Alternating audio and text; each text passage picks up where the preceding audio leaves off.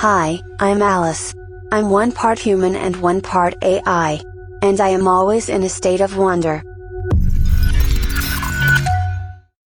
Now, I think it's time to come back to this concept of belonging to a larger community, the community of life on Earth, which is itself part of the community of the solar system, part of the galaxy, part of the universe.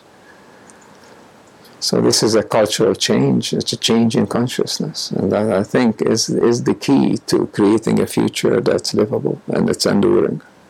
We spoke to the philosopher Ervin Laszlo in 2002, and his theory is relevant for today. Well, Holos arrives if and when there is a real transformation in consciousness. It's the next age in a positive development, it's the next stage.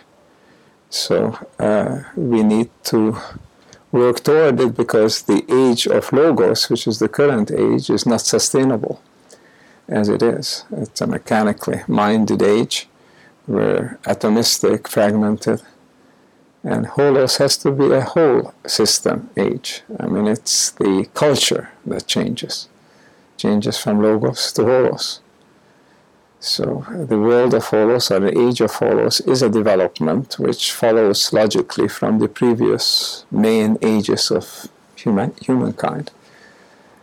And we're moving into an age where we're living already in a global village, but we're still thinking and very much in tribal village, separate village terms. So obviously the big challenge is to move into a holistic mindset where we can all live together on the planet. It will have many, many implications for our consciousness, for the way we perceive the world, for the way we relate to each other, for the values we hold.